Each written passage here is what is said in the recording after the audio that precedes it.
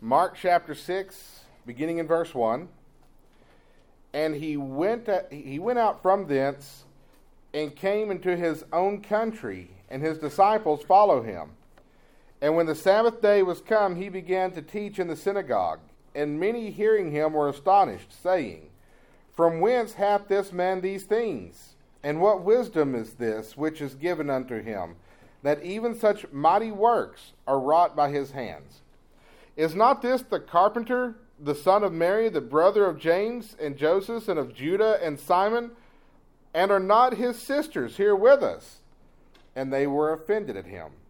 But Jesus said unto them, A prophet is not without honor, but in his own country, and among his own kin, and in his own house. And he could there do no mighty work, save that he laid his hands upon a few sick folk, and healed them. And he marveled because of their unbelief. And he went round about the villages, teaching. And he called unto him the 12, and began to send them forth 2 by 2, and gave them power over unclean spirits, and commanded them that they should take nothing for their journey, save a staff only, no scrip, no bread, no money in their purse, but be shod with sandals, and not put on 2 coats. And he said unto them, In what place soever ye enter into a house, there abide till ye depart from that place. And whosoever shall not receive you, nor hear you, when ye depart thence, shake off the dust under your feet for a testimony against them. Verily I say unto you, it shall be more tolerable for Sodom and Gomorrah in the day of judgment than for that city. And they went out and preached that men should repent, and they cast out many devils, and anointed with oil many that were sick, and healed them. Jesus, at this point in Scripture, has traveled throughout Galilee preaching the gospel of the kingdom of God, preaching salvation, preaching grace, preaching the gospel of the kingdom, and calling upon men to repent. He demonstrated his divine power over demons back in chapter 5 when he cast the legion of demons out of the man in the land of the Gadarenes. He demonstrated his power over disease when he healed the woman with the issue of blood, when he raised Jairus' daughter, when he performed the healings that he performed. He showed his power over disease. When the lame walked, he showed his power over disability. He's got power over all of it. Yes. He demonstrated his divine power. Also demonstrated his authority. And he taught of the coming kingdom. That the kingdom of God was nigh, that the kingdom of God was near, that it was time to prepare to enter into God's kingdom. And so he called the people to repentance. By Mark chapter 6, Jesus has a following. There is a multitude that met him on the shore of Capernaum when Jairus came to him and begged him to heal his daughter. There are people who are following Jesus. He has disciples. He also has his apostles. There are crowds. People know that they can go to Jesus for healing. Hence Jairus came to him. Hence the woman with the issue of blood. They know he's got divine power. They go to him for healing. They go to him for deliverance. They go to him for salvation. Yet when Jesus returns to his hometown of Nazareth, people scoff at him. Why? Well, they had seen Jesus grow up. And they felt it inconceivable that this little kid they saw run through their village could be the Messiah. That can't be. Don't you know who his parents are? Hey, even one of the disciples in John chapter 1 said, Can any good thing come out of Nazareth? You ain't nothing special. You're just one of us. You ain't no better than us. You're just one of the guys from the neighborhood. Their response to Jesus is telling. They say, Is not this the carpenter, the son of Mary, the brother of James and Joseph and of Judah and of Simon? They say, From whence hath this man these things? You know what they're saying? They're saying, Who does he think he is? Yes. You know, we tend to think that people root for the hometown hero, but they don't. When the hometown kid goes on American Idol, we're happy that our hometown is being mentioned on TV, but we're also expecting him to fall. He ain't going to make it all the way. I know him. And if they knew who I know, That's how we think about people. The response of the people of Nazareth to Jesus: who do you think you are? Where did you get this wisdom? You're just a carpenter. You didn't go to seminary. And following his rejection at Nazareth, Jesus sends his disciples out 2 by 2 to preach the gospel. See, I think I know what happened at Nazareth. I think Jesus was just too familiar to them. Yeah. And they failed to see him for who he truly was. And sometimes things can become too familiar to us to where we fail to see the blessing.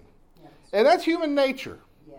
Human nature is familiarity breeds contempt. There's nothing to do in Brownwood, Texas. This place is boring. Yet you get tourists that come here and like, oh, you have a train museum. You have a splash pad, an aquatic center. We're here, we're bored. Teenagers in Orlando, Florida are saying, there's nothing to do in Orlando, Florida. You've got kids out in Anaheim, California saying, there's nothing to do in the LA area. You're like, but there's the beach, there's Disneyland, there's Hollywood, there's Universal Studios. Midwestern kids wait their entire lives to take their senior trip out there to see all that. Kids that live there, nah. Why? Because it's familiar. And that's what happens to us in Jesus. And that's what happened to the people of Nazareth in Jesus. It's familiar. It's just what we do. We get into a routine. We need to get out of that routine. We need to reignite our faith in him and remember just how much he loves us and just how much power he has poured out in our lives and how blessed we are of that. Amen. So this morning I want us to look at the rejection by Nazareth. I want us to look at the preaching of repentance, and I want us to look at the love of Christ. So let's look at the rejection by Nazareth. In verse 2, and when the Sabbath day was come, he began to teach in the synagogue, and many hearing him were astonished, saying, from whence hath this man these things? And what wisdom is this which is given unto him, that even such mighty works are wrought by his hands? They're not even denying that he's teaching with great authority. They're not denying that he has done wonderful works. Other passages in the Gospels, in the other Gospels, you read about this, and Jesus goes in and he reads a passage out of the book of Isaiah where he says that the Spirit of the Lord is upon me and has anointed me to preach the gospel to the pure, to set at liberty the captives, to make the blind to see, and so on and so forth. And Jesus read that scripture and he said, today this scripture is fulfilled in your ears. And they say, who do you think you are? Where does he get this wisdom? Where does he get this power? This is just a carpenter. He didn't even go to trade school. He learned in his dad's shop.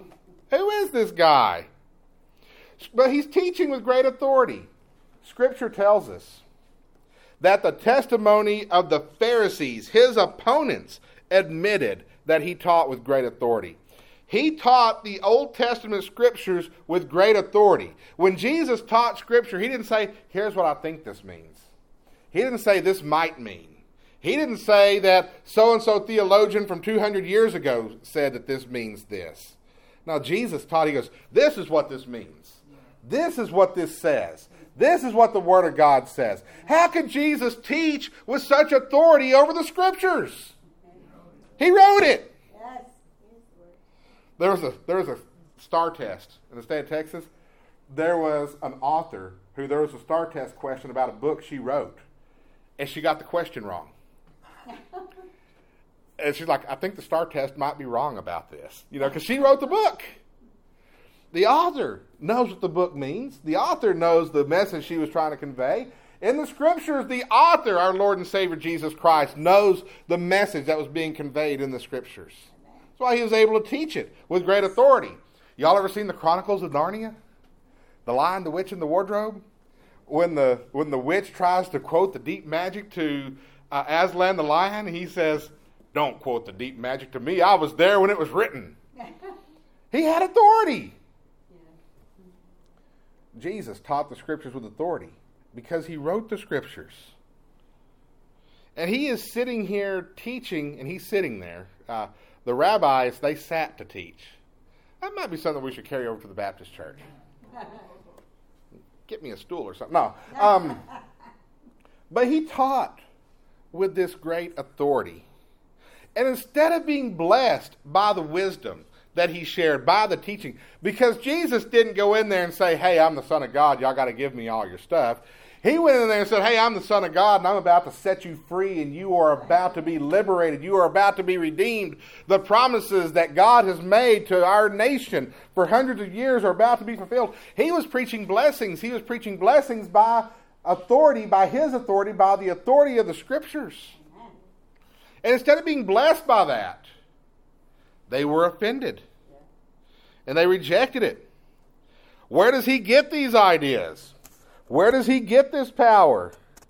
Who does he think he is? Verse 3, is not this the carpenter, the son of Mary, the brother of James and Joseph and of Judah and Simon? Are not his sisters here with us? And they were offended at him. The reason they questioned his authority and his wisdom was because he was familiar to them. They watched him grow up. He was from a common family. All right?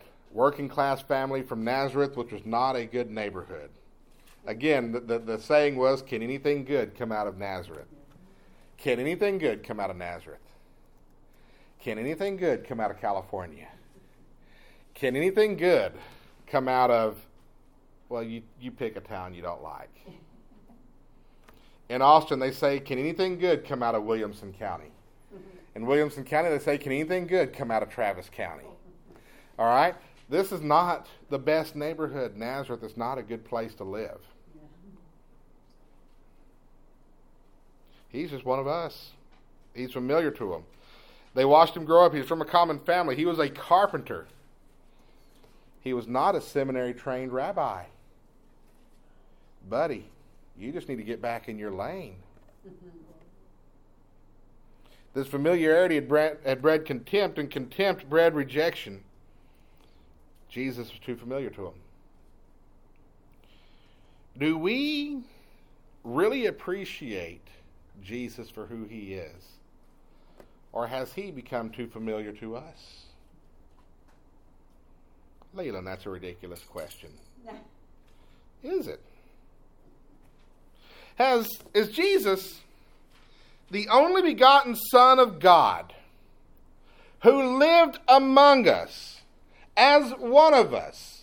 He humbled himself to become a common man in one of the time periods of human history that was the hardest time to be a common man. He lowered himself to that. He lived among us. He lived with our limitations. He bore our burdens. In other words, Jesus knows what it's like to have to wake up at 5 o'clock in the morning and go to work and work a 12-hour day and come home and pass out. He knows that. Jesus knows what it's like to deal with an upset customer. Because even though the Son of God created the plow, there are some people you just cannot please. Amen? Amen. He knows he knows what it's like to deal with one of them people. He knows our troubles. Jesus grew up in a province that was being invaded and subjugated by foreign military. He grew up during a time when the Roman army just would come through there, take their stuff, take their bread, oppress their people, and there was no consequence, there was no retribution for that. Yeah. He knows what it's like to deal with injustice. Our sorrows, our heartbreaks. The Bible tells us he was tempted in all points like we are. Do we really appreciate that the Son of God took on our lives for us, lived our lives, walked a mile in our shoes, if I should borrow a phrase? Do we really appreciate that after doing all that, after paying his dues, after working as a common carpenter, dealing with people, dealing with the economic depression and the repression and the oppression of his day, that after dealing with all of that suffering, he went to the cross, where he was treated cruelly. He was treated with such shame. Man treated him more shamefully than any man was treated ever. And after dealing with the way man treated him, went to the cross and endured the wrath of God. Do we really appreciate this? Or when I start telling you about the gospel, when I start talking about the death, burial, and resurrection of Jesus, you go, here's the gospel again. It's become too familiar. Pastor I was sitting under one time, he was preaching, and we're all sitting in the church pews bored, and he's preaching, and we're like trying to make it to 12. And then he tells a story about his son. And in his son's class, there was a kid that suffered from autism. And his son went and helped this little boy and pushed him on the swings every day and played with him in the playground and helped him with the schoolwork. And all of a sudden, everybody's like, oh, and everybody's all cute. He goes, that's wonderful. He said, but I just spent the last 15 minutes telling you about Jesus dying for your sins, and y'all were all falling asleep. We tell stories about puppies, and it's, oh, that's cute. We talk about Jesus, and we fall asleep. Is that what's going on? I mean, I'm not getting on to y'all specifically. I'm just putting you on guard against these things that can creep into our lives. Do we really appreciate that he did all of this because he loves us? Or has Jesus become too familiar to us? Has he merely become the patron saint of our religious organization, a name that we throw around on Sundays, a magic word? If we just say it in Jesus' name, it'll happen. Has it become too familiar with us? The Bible tells us in verse 6 that he marveled because of their unbelief. Nazareth had a front row seat at the arrival of Christ. They saw Jesus teach and preach. They saw his miracles, yet they rejected him. And we have seen the Lord do mighty things. Have we not? We've seen the Lord heal. We've seen the Lord bring people back from the brink of death. We've seen the Lord work in people's lives. We've seen the Lord transform people. We have seen souls saved. 5 souls saved this year in this church. Amen. 5. I'm praying that God gives us another one before June is over. Yes. That way we can say we're averaging 1 a month. But I'm praying for 1 more this month. Yes. I think I'm not asking for enough. We've seen God work, haven't we?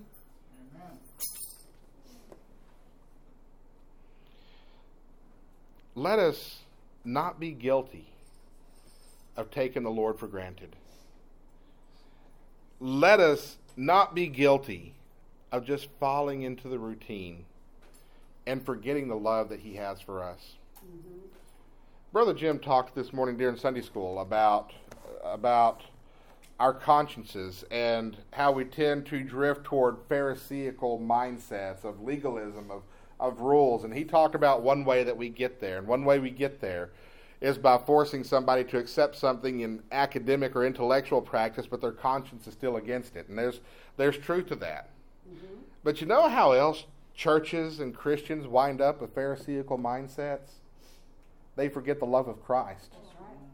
And they begin to think it's the lifestyle and the rules that please God, and it's not their faith in him and their love toward him.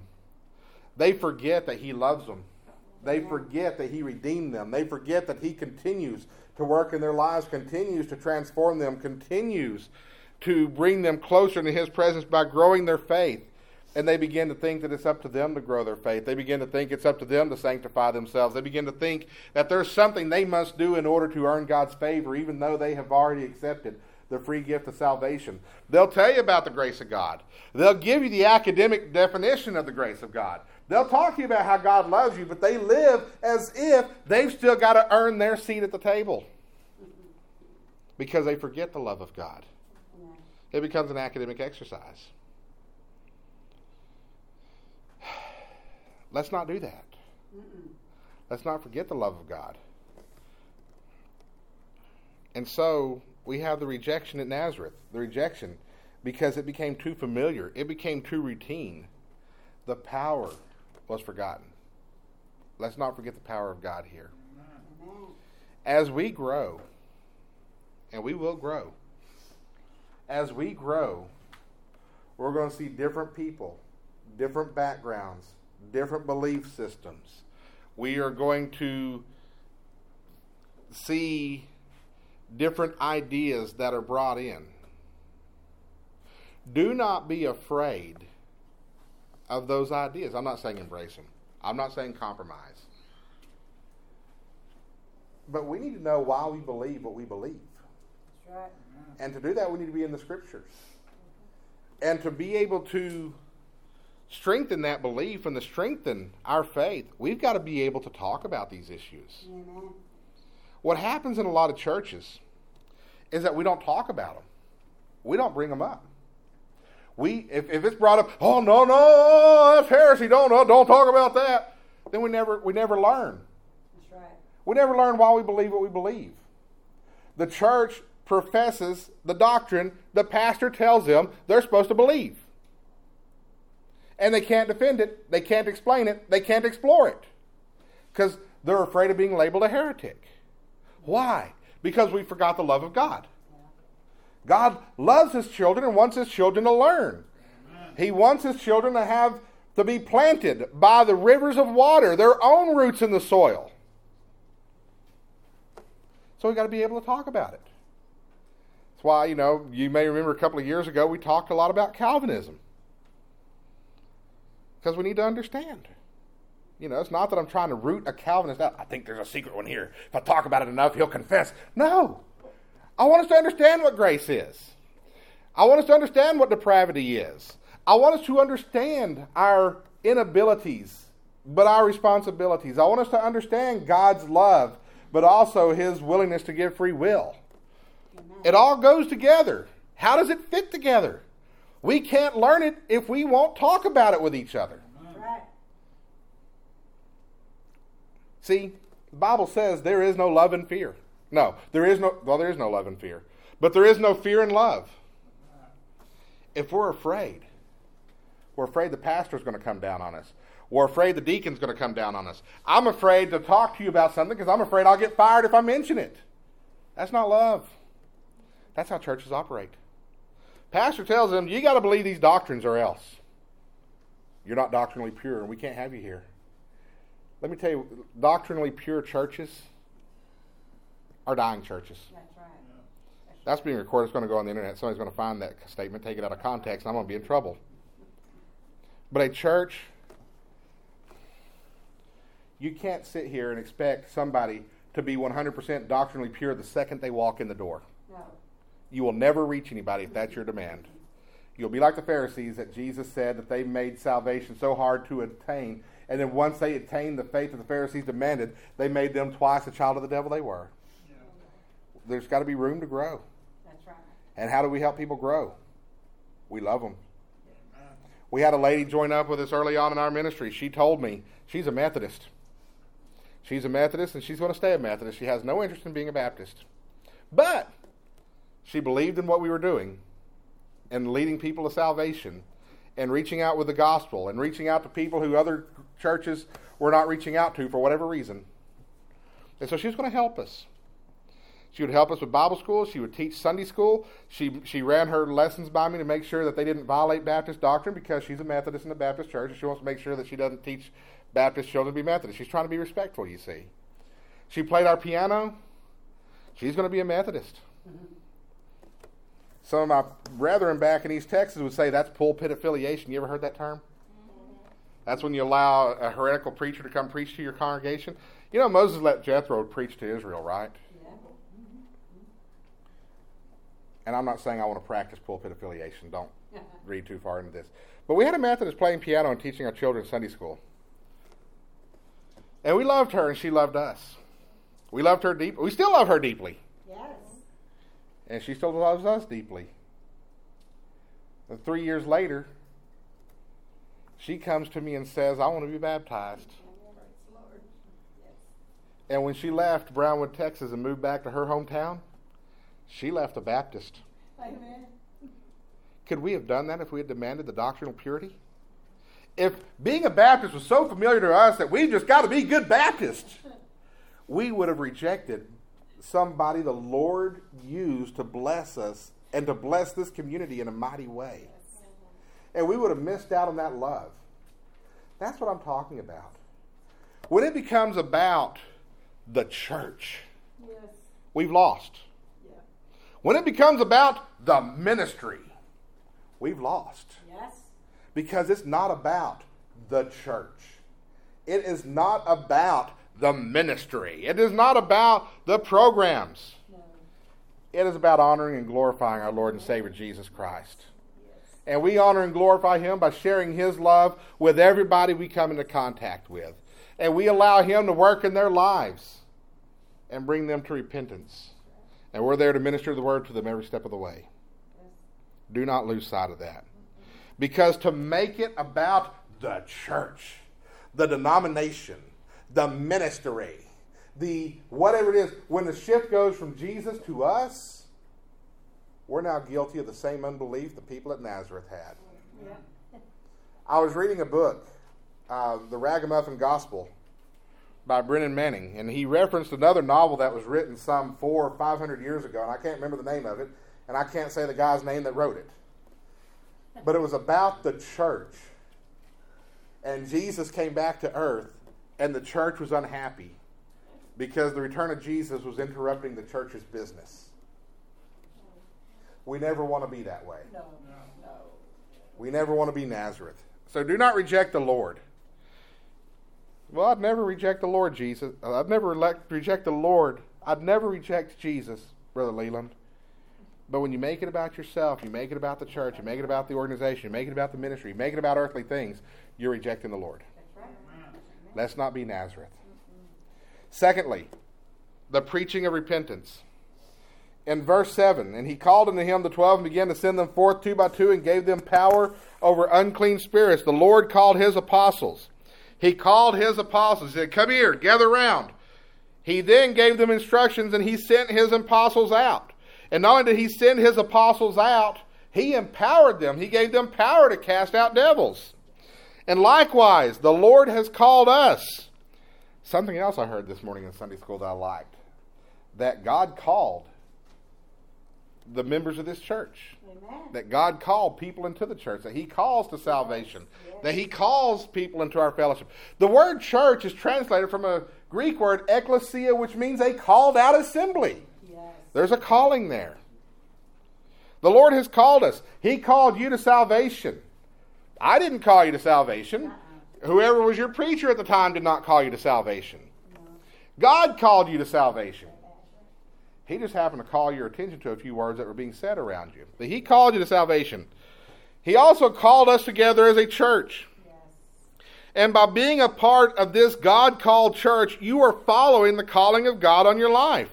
Christ repeatedly told us in Scripture to preach the gospel to every creature, to preach the gospel to every person. And He called us together as a church in order to do that. He called you to salvation. Then He called you to be a member of this church. And you became a member of this church. And He is calling us together as this church to carry out His gospel.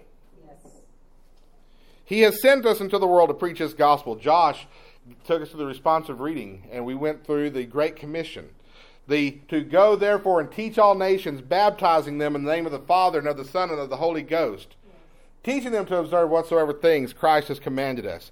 He sent us in the world to teach and to preach that gospel. Yes. He did not send us into the world to preach and teach Life Point Baptist Church. That's right. It bothers me, and this is something that's just recently got my attention. It bothers me when I go on church social media pages. And there is nothing that those churches do with their social media pages than the car dealerships do with theirs, than the appliance stores do with theirs, than the department stores and the clothing stores and Amazon and Netflix do with theirs. What are they all saying? Buy from us. Yep. Right? Buy from us. We've got this special. We're different because of this. Our service is better because we do this. You go to a car dealership, they've got the lowest prices and free oil changes for a year. You're about to buy a $20,000 car, and they're going to get you to buy it by offering you $80 worth of oil changes. Free oil changes for a year. You go to this furniture store and buy from us. We'll deliver it the same day in 12 months, same as cash. Buy from this insurance agent because if you have a claim, he will personally walk you through the claims process. Go to this church because our worship services feel better than the other churches' worship services. We have people your age, and they're cool just like you are. If you're 20, there's a bunch of cool young people. Go to this church just like you. If you're 60, there's a bunch of 60-year-olds that are just as annoyed at the young people as you are. Come to our church. We've got this vision. When a pastor goes on and does a Facebook Live video for 30 minutes explaining, I have a vision for a church that does this. Jesus has a vision for a church that proclaims his gospel. Amen. I'm not trying to be legalistic about this. I mean, there is a time to invite somebody to the Heather Smith concert, don't get me wrong. But if you're scrolling through church websites and church social media accounts and church YouTube pages, and all they're telling you about is their church, we've missed it. We've missed the mark. Yep.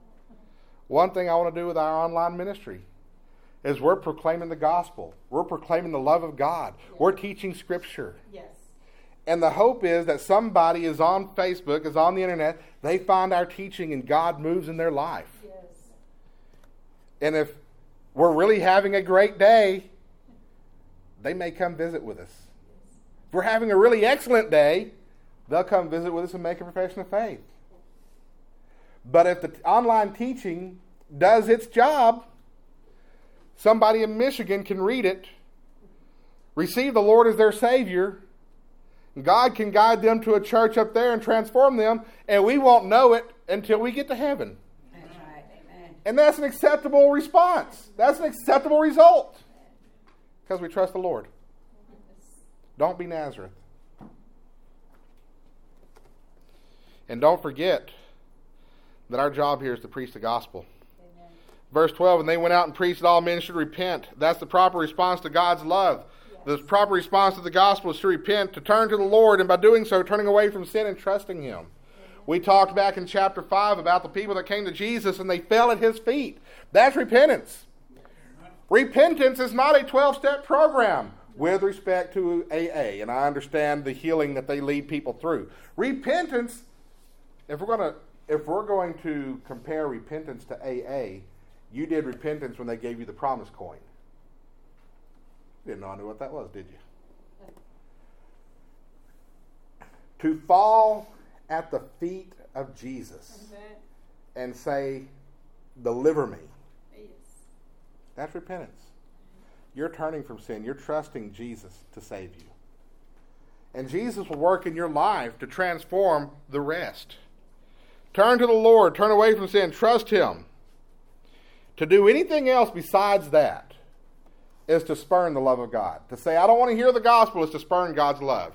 To say, Jesus died for my sins, but I've got to change 15 things in my life to get my life straight first. That's to spurn the love of God. Don't do that. Repent. And that's what we're here to preach, to repent. See, God has called us to a special place. Yes. This is special. This fellowship we have, you don't have this in every church. Maybe a lot of churches. I don't know. I don't get to visit many these days. But I can tell you from personal experience, it's not everywhere. Where else can a parent go to a congregation and say, I have a child that has completely gone left? And not be ostracized because, the Bible says train up a child. You obviously didn't do that, brother. No, we love people that have problems with children, right? I've been through a divorce. I mean, I haven't, but suppose somebody comes through and says, I've been through a divorce. I went through each of my parents had two. So in that regard. But somebody comes in and says, oh yeah, I've been through a divorce. We don't say, oh, wow, you violated God's plan for marriage. You can't be around here. No. We understand that God redeems people from the problems and the failures that have happened in life. Amen. Yes. We understand that. Yes. Because we're a church with a purpose. We understand why we're here. Yes. And let us be that church of purpose. Yes. Let us have that purpose of sharing the love of God with everyone by proclaiming the gospel, showing how God redeems and transforms, and calling on people to come to the Lord. People may leave our church for a lot of reasons. The preaching is lackluster, there's no flooring. They're not going to leave because they didn't feel God's love here. That's right.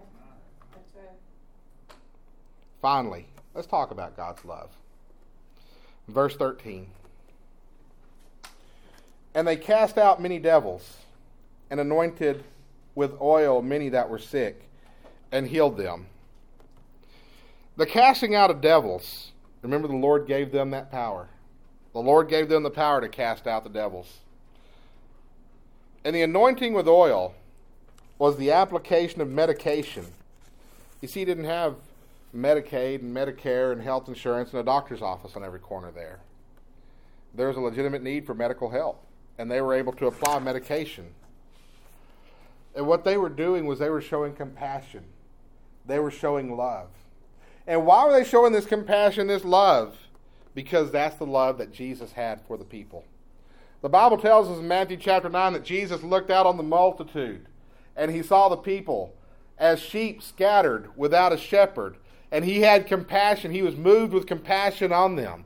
Our Lord looks at a sick and dying world and has compassion on it. And he wants to help. And our message is of redemption. But we also have compassion on the problems of this world as well. See, Jesus loves you. He empathizes with you. He's been through it. He's been through poverty. He's been through rejection. He's been through problems. He empathizes with you. This morning I got a problem in my life. I've got a dear brother in Christ who has experienced a very similar occurrence. He has empathy for me. Some of y'all have had problems, and I've experienced those problems in my past. I have empathy for you. Empathy. That's an expression of love. It's not sympathy. Sympathy is, oh, that's so terrible what they're going through. Sympathy is throwing that little lifesaver floaty thing out into the water to a drowning victim. Empathy jumps in the water and grabs them and pulls them safely to shore. That's right. We have empathy. Jesus loves you. He empathizes with you. He feels your pain, and he heals you. His love for you, his redemption for you, is not separated from his concern for your well-being. Jesus is not looking at you and saying, oh, well, I know you're sick, but I saved your soul. That's all that counts. Now, he's worried about your illness too. Yes. I know your family's falling apart, but I saved your soul, so don't worry about it. That's not what Jesus is saying. No. Jesus weeps with you during that as well. Amen. He feels your pain. He loves you. Yes. Likewise, we cannot fully love people the way Jesus loves people if we don't empathize with their physical problems and want to help. That's right. Love people. Help people. Pray for people. The Bible tells us, love your neighbor as yourself. The Pharisee, or the lawyer, he steps and goes, well, who is my neighbor? You gotta love lawyers. Can we get the legal definition of neighbor around here? Where is Black's Law Dictionary? Okay, Supreme Court case from, defines neighbor. What did Jesus say about his neighbor? He told him the story of the Good Samaritan. Yes. Your neighbor is even those people that you don't want to live around, that you don't like. Yeah. Love your neighbor as yourself. Yes. And the golden rule comes out of that. Whatsoever you would have people do unto you, do that to other people. But then Jesus in John chapter 13 raises it yet another level, doesn't he? He tells his disciples to love one another as I have loved you. Love. Jesus loves us. The Lord loves us. God loves us. Gave everything for us. He wants us to love each other the same way. He wants us to express that same love to each other. He wants us to love our neighbors the way he loves us. He wants our activity and our behavior in this world to reflect the love that he has for this world.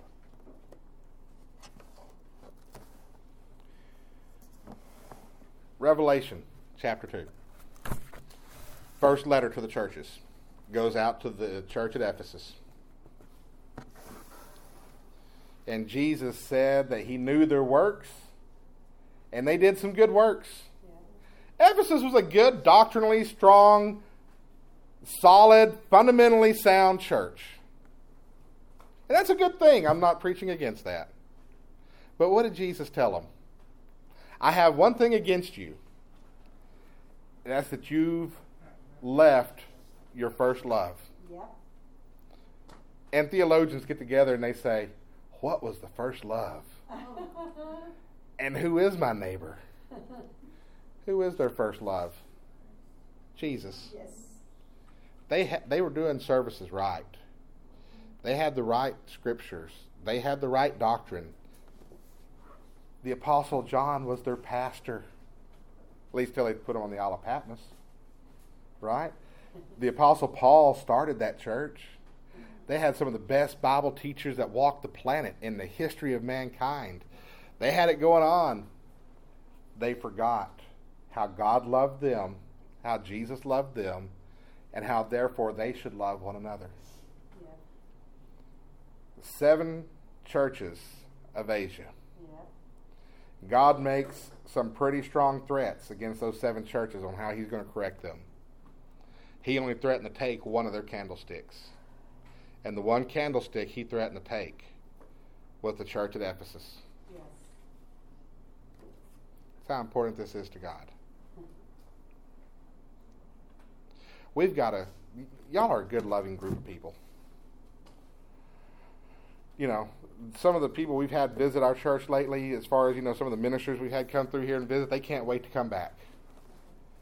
Y'all have just, I'm not trying to talk myself into a raise here, because we can't afford it. But I'm being serious. I want to encourage y'all that I have never, in 41 years on this planet being raised in church, I have never seen a church love like Life Point Baptist Church. And I'm not campaigning for anything here now.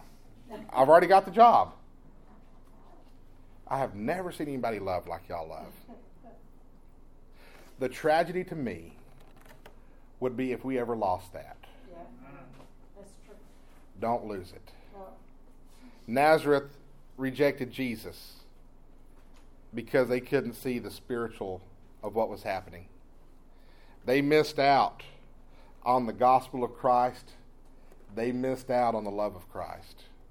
You don't want to be Nazareth. No. Never forget God's love for you. Never forget the grace that he has shed in your life. When he says, my grace is sufficient for thee, what he means is, go back and remember how much I've loved you up until this point. Amen. Remember the things we talked about from Romans 1:16, that I'm not ashamed of the gospel of Christ. Amen. God loves you. Amen. He loves me. He loves us. Let's love each other. Yes. And as long as we do that, we will continue to see the miracles that God pours out in our lives. Amen. Let us stand.